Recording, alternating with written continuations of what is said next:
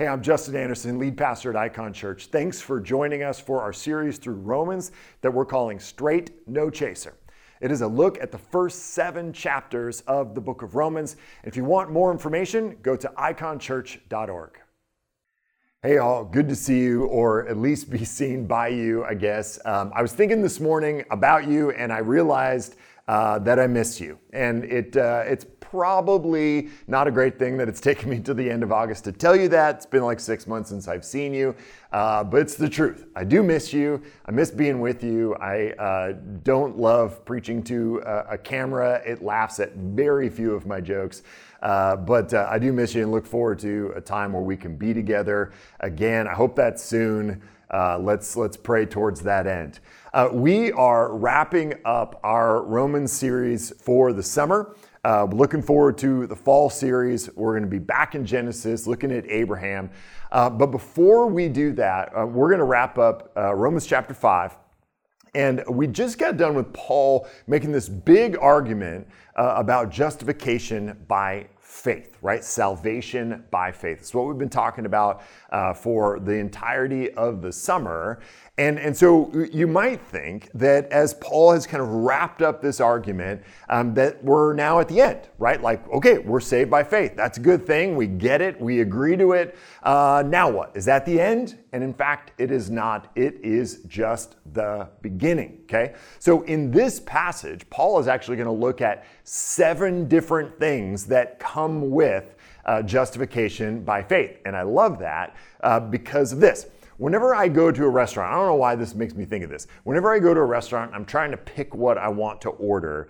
All the entrees, they all look great. Do I want the salmon? Do I want the steak? Do I want no, never the chicken. But what do I want? And the deciding factor for me is almost always the sides. What comes with the main course, right? Is it fries? Is it a Caesar salad? No, thank you. Is it mixed greens? No chance. Is it fries? That's what I want, okay? So whatever one comes with fries, that's what I'm going to choose. But this sermon is, here are the 7 side dishes that come with justification by faith.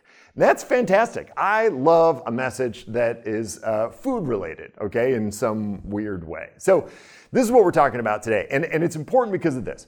Sometimes we think about salvation as the finish line, when in fact it is the starting line, right? So the best illustration of this to me is being a runner. I am not personally a runner because why people run when they're not being chased, I do not understand. But my understanding of the sport of running or racing is that crossing the starting line makes you a runner, but nobody crosses the starting line and then stops and goes, I'm a runner, yay, and then just stops and like mills around. No, the whole point is to cross the starting line to become a runner, but then run the race to the end, to the finish line. That's the whole point, I think. And along the way, the process of being a runner kind of plays itself out in the running, okay? So the point is, Paul's saying salvation by faith, that's the beginning. You are justified, right? So in chapter 5, verse 20, it says, therefore, since we have been justified by faith, we have been put into right legal standing with God. We had this debt, we were sinners, but now we've been justified, we've been made right. Now what? Okay? The now what he's going to unpack in these 12 verses. And I'm telling you at the front, there are 7 things. So I have 7 points in my sermon. So please buckle up because we got to go fast. Okay? So here's what I want you to do. Or here's what I'm going to do. I'm going to tell you what each of those 7 things are.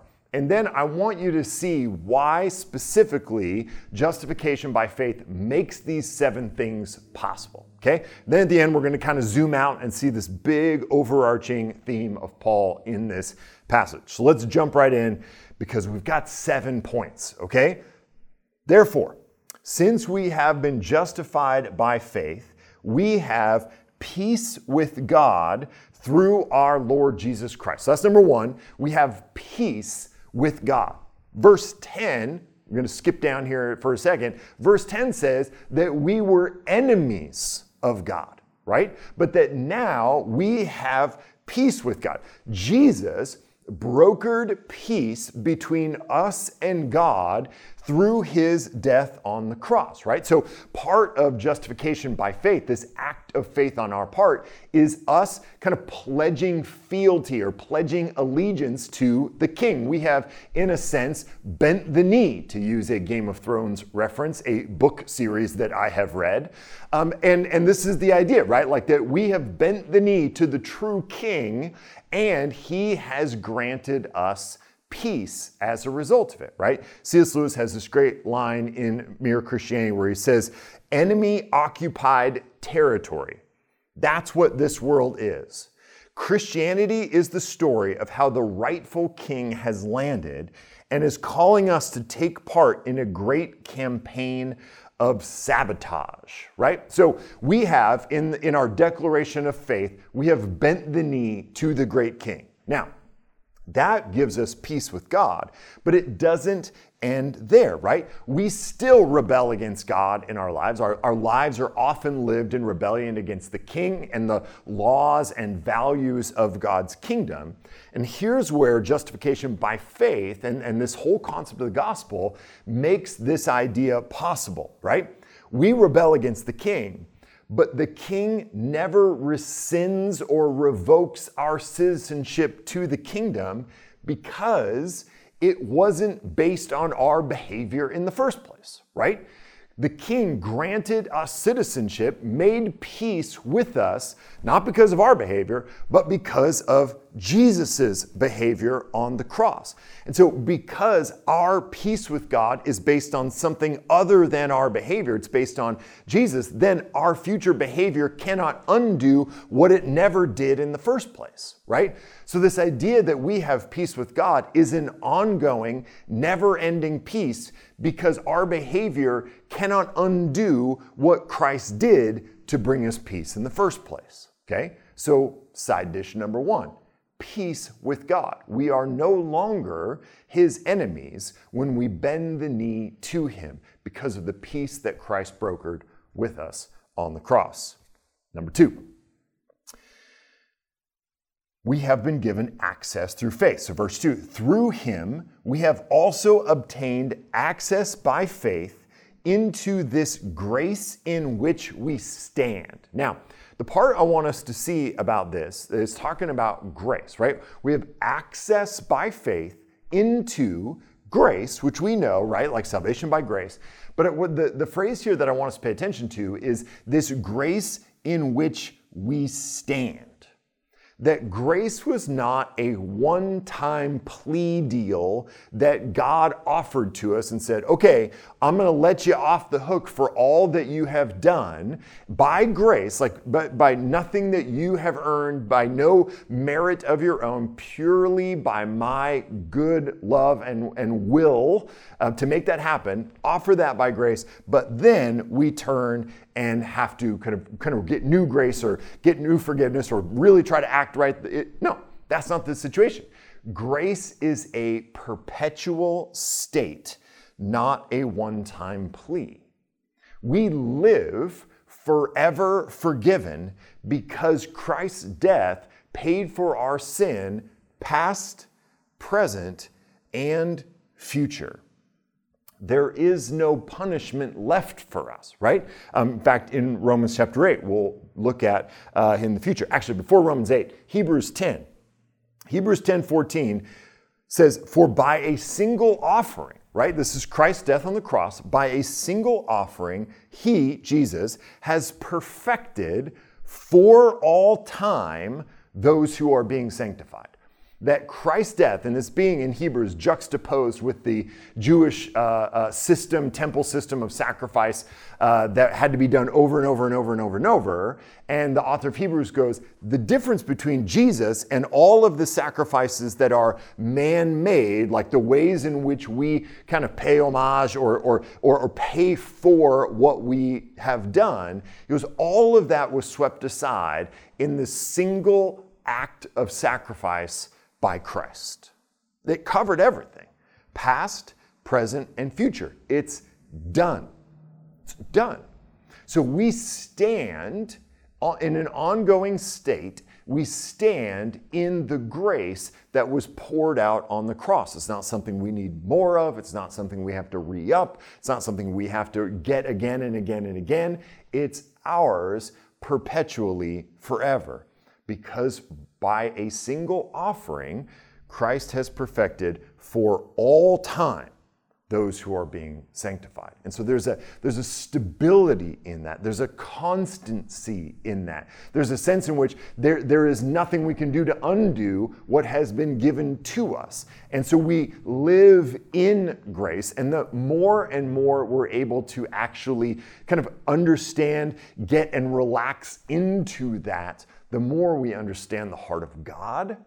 And the more we understand that our performance is secondary to or is a result of that grace in which we stand. Okay, so that's number 2. Number 3, continuing in verse 2, he says, and we rejoice in hope of the glory of God. Okay, so the first is that we have peace with God. Second is that we have access by faith into a grace in which we stand. The third is that we rejoice in the hope of the glory of God. Now, I've explained the glory of God before. It's one of those churchy phrases that we don't always understand. And so I like to kind of simplify this idea. The glory of God is simply everything that is great about God. Okay? His glory is just simply everything that is awesome about God. That's his glory. That's what makes him great. The things about his character, his behavior, his will that are great, that is his glory. Therefore, what it means to glorify God is to make plain what is great about God. So in our words, in our actions, in our behavior, that we can actually reflect the glory of God. We can be that which he created us to be, which then reflects on him to go, wow, this is the way in which God created humans to love each other and to be with each other and to care for the world and to cultivate the world. This is what's great about God, his creative character, his ongoing desire and will for us, right? So that's what it means to glorify God. So it means to have the glory of God. Now, in Christ, and this is back to this kind of idea about justification by faith, in Christ, we can see clearly what's great about God. And when you can see clearly what's great about God, namely, that he loved us so much that he paid the price through his son for us to be reconciled back to him, for us to be justified, for us to be redeemed, for us to be sanctified. Like that reveals what's great about God, that he was willing to make that sacrifice. Okay? So in Christ, we see what's great about God, and when we can see what's great about God, we can't help but have hope for the future. We can't help it, right? Hope is always future-oriented. Hope is always about what is to come. And right now, many of us feel hopeless, or at least have less hope than normal because of all that's going on with coronavirus and everything else that just feels so out of our control that the future seems uncertain and therefore in some ways hopeless. Okay? Which is why it has never been more important for us to keep our eyes on the glory of God, what we know is good about God. And so this whole concept of justification by faith, that God would look down on all of his creation and see the brokenness, see the pain, see the sin, see all of the ways in which his people have rebelled against him. His very creation has rebelled against him. Mankind, whom he breathed life into, has rebelled against him and has begun to hurt one another and destroy one another. That he would look down on all of that chaos and all of that pain and all of that destruction, and his decision was to intervene redemptively. That we would be able to see that about God and therefore have hope about the future. There's a saying kind of in psychology or sociology that past performance is the best predictor of future behavior. Say that again. Past performance is the best predictor of future behavior. Justification by faith tells us a lot about God's future behavior. behavior. We can look back on the cross and go, okay, we have seen the way in which God has acted in the past, and that is a predictor of how he will act in the future. So no matter what's going on, I mean, besides the kind of large-scale pandemic we're dealing with, all of us are also simultaneous. I mean, the pandemic hasn't made all of our little problems go away, all of our little kind of sufferings go away by any means. Those are just on top of it all, right? But that we might be able to, in this moment, look backwards to see the way in which God has loved us, to see the way in which God has behaved in the past, not only in Christ, but in the million different ways he has provided for you. He has cared for you. He has given to you. He has been gracious with you. And that we can look back on that pattern and go, okay, I can have hope for the future, even though I don't know what the future holds. As the coffee cup says, I know who holds the future. Right? And as cheesy and terrible as that is, it is also just true. That we can look backwards and see what the future might hold because God's behavior doesn't change. Okay? So we can have hope. Number 4, we can also rejoice in our sufferings. Verse 3 says, more than that. Okay, so he's already laid out 3 things. He's already said we have peace with God. We have access to grace that we stand in, that's perpetual grace. We can rejoice in the glory of God and have hope in it. But more than all of that, he says, verse 3, more than that, we rejoice in our suffering. We rejoice in our sufferings, knowing that suffering produces endurance, and endurance produces character, and character produces hope. And hope does not put us to shame because God's love has been poured into our hearts through the Holy Spirit who has been given to us. Now, Paul basically goes, listen, glory of God, great. Peace with God, fantastic. Perpetual state of grace, awesome, I'm in. But it's easy to rejoice in all that stuff. I mean, that's easy. That's low-hanging fruit. He goes, more than that, the power of justification. Again, going back, therefore, since we have been justified by faith, this is one of the implications. This is one of the best side dishes of all. More than all that, we can even rejoice in our suffering.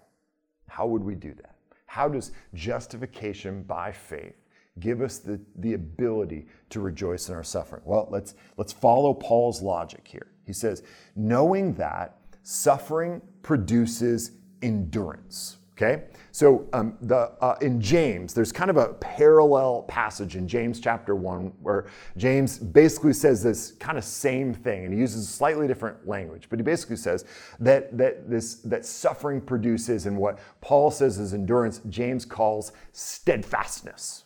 Right?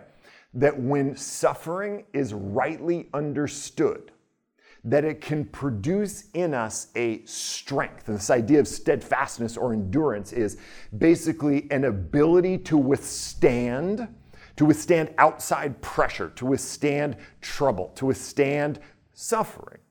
So suffering, if we rightly understand it, can actually produce in us a kind of strength. Now, if we have learned anything from culture, whether it's Jordan Peterson telling us that life is suffering or The Princess Bride telling us that life is pain, one of the things that we know, whether you're a Peterson or a princess, is that we will always be dealing with suffering. So what I know, I say this all the time, you are either coming out of suffering, you are in suffering, or you have suffering on the horizon. That's the constant of life, right? So Paul says we can rejoice in suffering because suffering, when rightly understood, when we have the right perspective on it, can actually produce real strength in us. Okay, so I work out, obviously, and one of the things I think about all the time when I'm doing deadlifts, for whatever reason, it's always deadlifts, because deadlifts is the thing where you put, for me, thousands of pounds on the bar, and you just all you gotta do is stand up. right? You're holding on to this bar and you just stand up.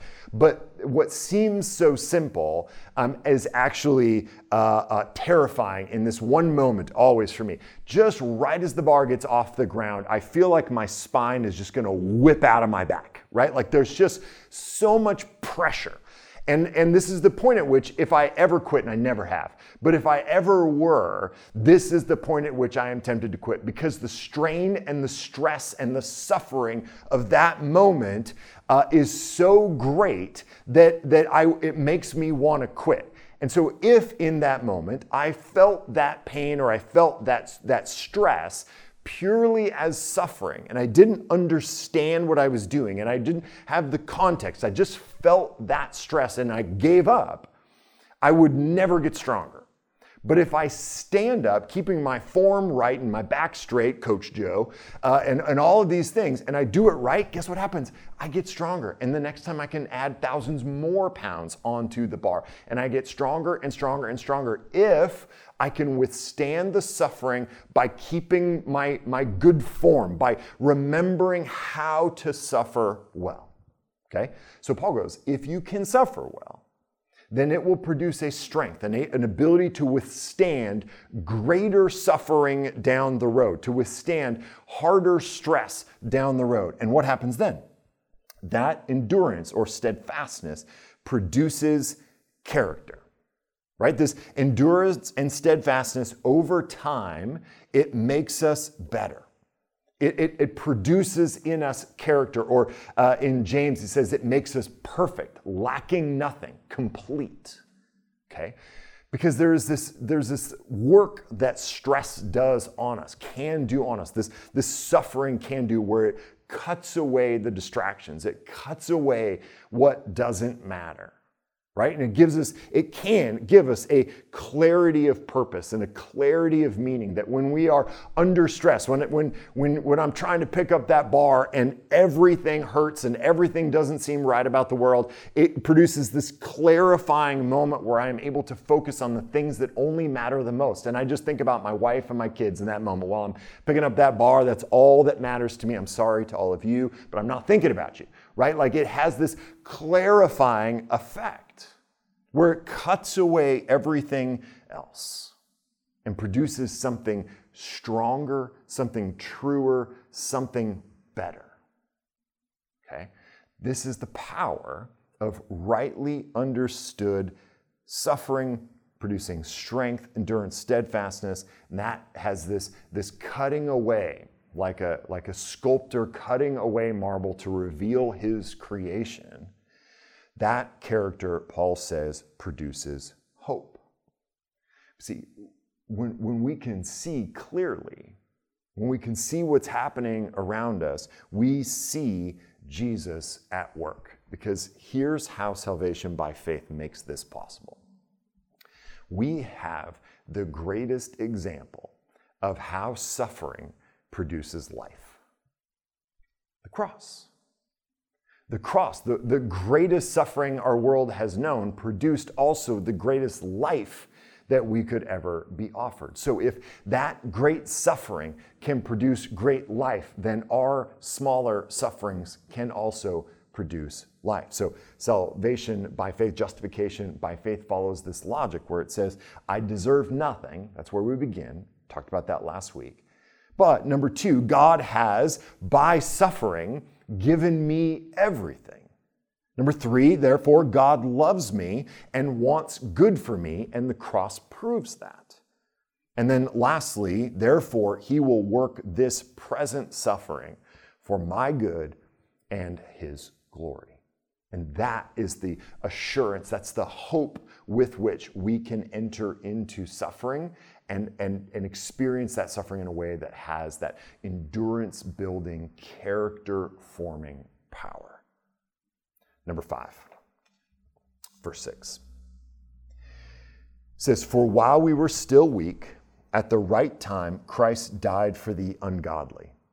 For one will scarcely die for a righteous person, though perhaps for a good person one would dare even to die. But God shows his love for us in that while we were still sinners, Christ died for us. Now, Paul and his immediate readers have this super unique kind of experience where they were alive before, during, and after Jesus' death, right? And so he has the ability to say, while we were still weak, Christ died for the ungodly. Now, that's not our experience. Like, we weren't alive when all of that was happening. So what we have is actually even greater, that we weren't even born and therefore had done nothing, good or bad, when Christ died for us. That Hebrews 10:14 passage, when his one offering paid for all, we were not even alive yet. So before we had done anything, we were made justified by Christ. Christ died for us while we were so weak. We were so weak we weren't even born, right? Like, we weren't even a thought in a thought in a thought. And Christ died for us. Here's what that means. There's nothing that you do that matters. Not when it comes to justification. Not when it comes to your place with God. Not when it comes to your relationship with God. There's just literally nothing about your performance that matters, because he died before you'd performed anything. He died to make you his. And there's nothing you can do to undo what he's done. Right? So every night I tell my youngest son, Will, who's 2, I tell him, there's nothing you can do to make me love you less. There's nothing you can do to make me love you more, because I love you the most. And he has been hearing that from me since long before he knew what any of those words meant. Now, as this happened literally last night, I said, nothing you can do to make me love you less, nothing you can do to make me love you more, I love you the most. And he goes, you love me the most? And I'm like, how did you take that from this, right? He's already trying to defeat his siblings. And I went, yes, don't tell. But this is the message of the gospel. There's nothing you can do to make God love you less. There's nothing you can do to make God love you more, because he loved you the most on the cross before you had done anything. That is assurance of the love of God. That is one of the side dishes of justification by faith, is that you can be assured of the eternal, unchanging, unwavering love of God. Number 6, verse 9. Since therefore, he says, we have now been justified by his blood, much more shall we be saved by him from the wrath of God. For if while we were enemies, we were reconciled to God by the death of his Son, much more, now that we are reconciled, shall we be saved by his life. So, the wrath of God has come up in this passage, or in this book so far, a couple different times. We looked at in Romans chapter 1 the present wrath of God, right? That Paul says that the wrath of God is being revealed from heaven against all ungodliness and unrighteousness. And we read through that passage, and what does the present wrath of God look like? The present wrath of God looked like God giving people over to their desires. Going, is that what you want to do? Are you sure that's what you want to do? Are you positive that's what you want to do? You really think that's going to make you happy? Okay. That's the wrath of God, to give us ultimately what we want. And we know that God will not give us his wrath, his present wrath, that we will be saved from his present wrath, because in chapter 1, verse 21, it says that present wrath is reserved for those who have not honored God. By bending the knee and pledging fealty, that we have honored God, and so God will not give us over to our desires. And this is the great hope, that we will not receive the wrath of God. And what that means, the unwrath of God, is that he will intervene and care for us and protect us from ourselves. But the future wrath of God is also a thing. And that we would be saved from the future wrath of God, where we will ultimately be held accountable for our actions and for our decisions. And that now that we are in Christ, that we are justified, there is no more condemnation to come, right? There is no more consequence for our sin. All of that was placed on Christ. But it doesn't end there, actually. And this is just a little teaser for Romans 8 when we get there. But Romans 8:31 says, What then shall we say to these things? And this is just a continued argument, Paul, from 5 all the way through 8, continuing to build on this idea of salvation, justification by faith. So he then says at the end of Romans 8, what then shall we say to these things? If God is for us, who can be against us? Right? So catch that not only does justification by faith save us from the wrath of God, right? So it negates the negative. It protects us from the negative. But then Paul also says, but now God is not just neutral towards us, right? Not wrath and therefore neutral, but it says that God is actually for us. That his posture is for us the way that I am for my children, that I am for the people that I love. I lean into them. I care for them. I'm proactive in my love and concern for them. I keep an eye out for them. I want to know where they are and what's going on and what do they need and how can I care for them. That God's posture is for us. And I just wonder, like, how many of us feel that? Believe that at a visceral level. Not just believe that here, but believe that here, and that we feel that God is for us, looking out for us, providing for us. That's the promise of this passage. That's what comes with salvation by faith. Again, because we know that Jesus already has done this. He has already demonstrated that he is for us, and that God looks down on all of his creation, sees the rebellion, sees the sin, sees the brokenness, sees all of it in all of its disgusting rebellion, and his response is to lean in, to send Jesus to solve the problem that we caused. That's how we can know ultimately that God is for us. Number 7, we got there, guys. Verse 11. More than that, we also rejoice in God through our Lord Jesus Christ, through whom we have now received reconciliation. We are now reconciled to God. We were enemies of God, and now we are reconciled. Because of Jesus, we have a reconciled relationship with God. Now, I think that this is one of those things that, like, we can kind of get this at some sort of intellectual level, but unless we have experienced a broken or fractured relationship, whether it's a father or a mother or a spouse or a friend or whatever, like that gut feeling of dis-ease, that gut feeling of loss, that fear anytime we might come into contact with them of how's this going to go and what's this going to be like, because there's brokenness and there's something wrong, there's something disjointed, something feels out of place in that relationship. Like it's that feeling that I want us to think about, that was what we had going on with God, that broken, uncertain, does he love me? Does he care about me? Is he going to hurt me? Does he hate me? Is he going to kill me? Am I going to experience the consequences of this brokenness? And in Christ, we have seen that reconciled.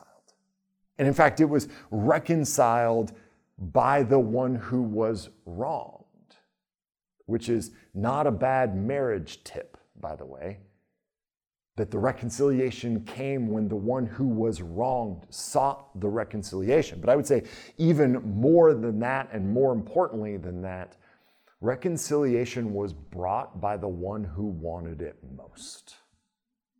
God. God wanted it most. God wanted reconciliation more than we did. God wanted reconciliation with you more than you did.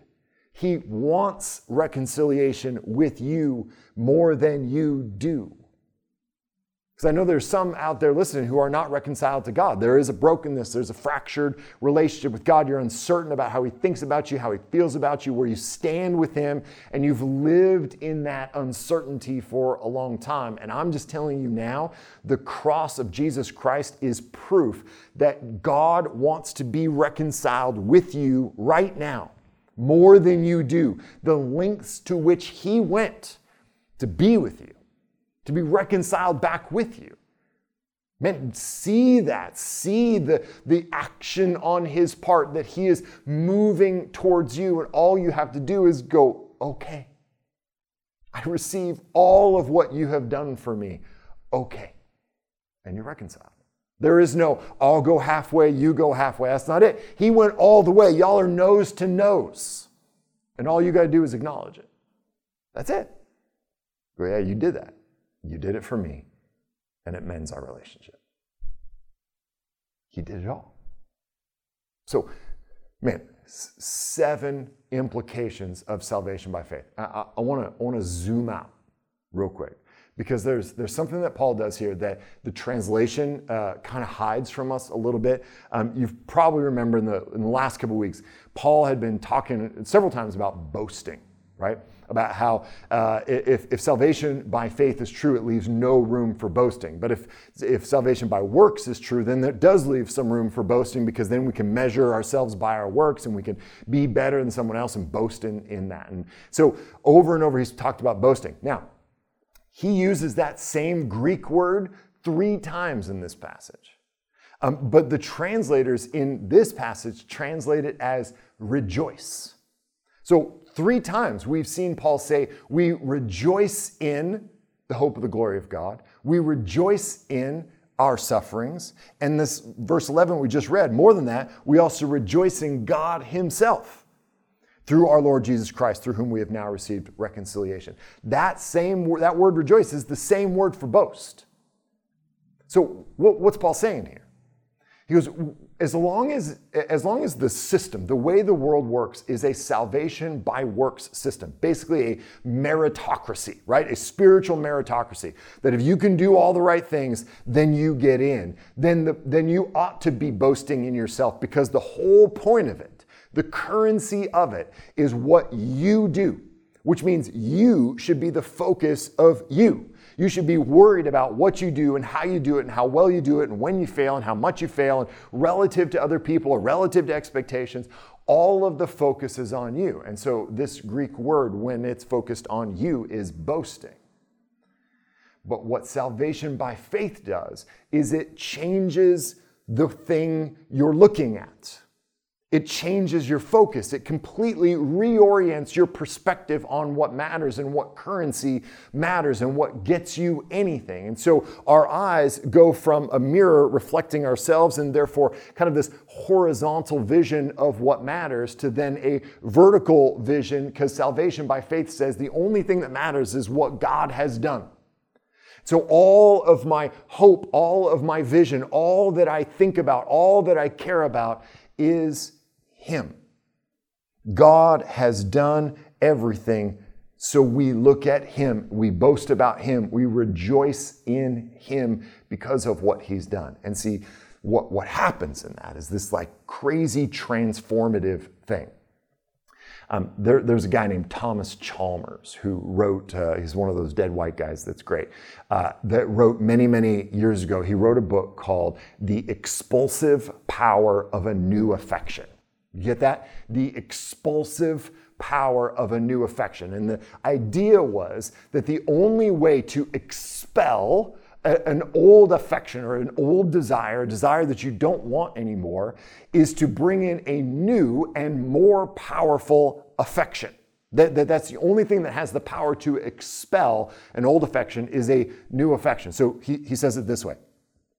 It is seldom that any of our tastes are made to disappear by a mere process of natural extinction, meaning they don't just go away, right?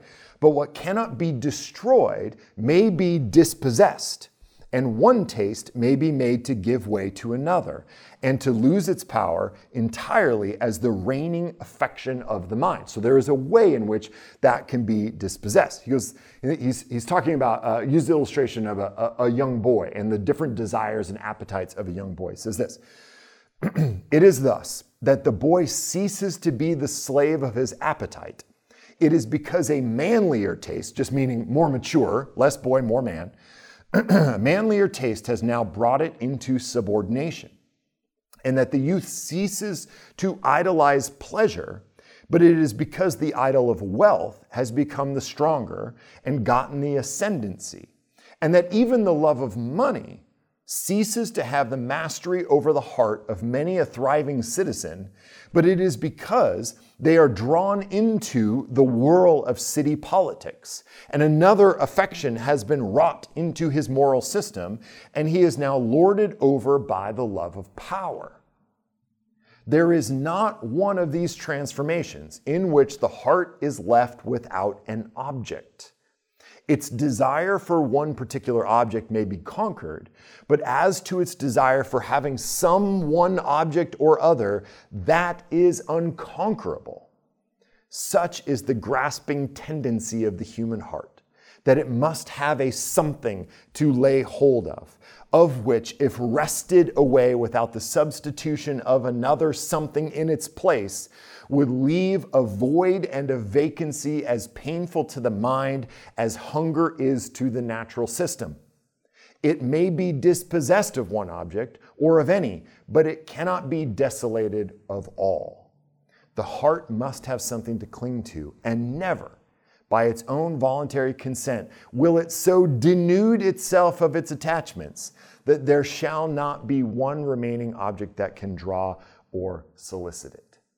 Did you catch all that? Sorry, can't all be Princess Bride and C.S. Lewis. We've got to think once in a while, all right? Here's what he's saying.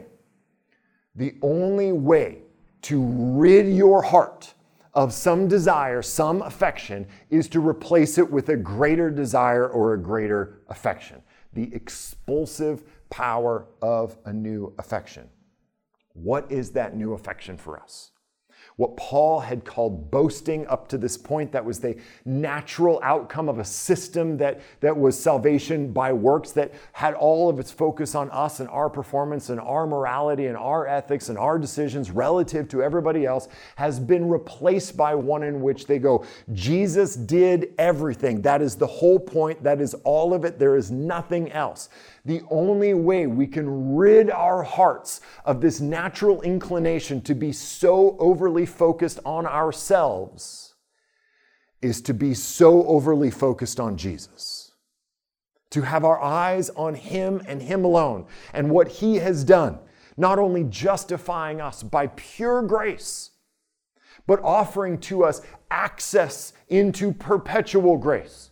To be able to behold the glory of God, to see our sufferings anew, to be assured of the ongoing, never-changing love of God.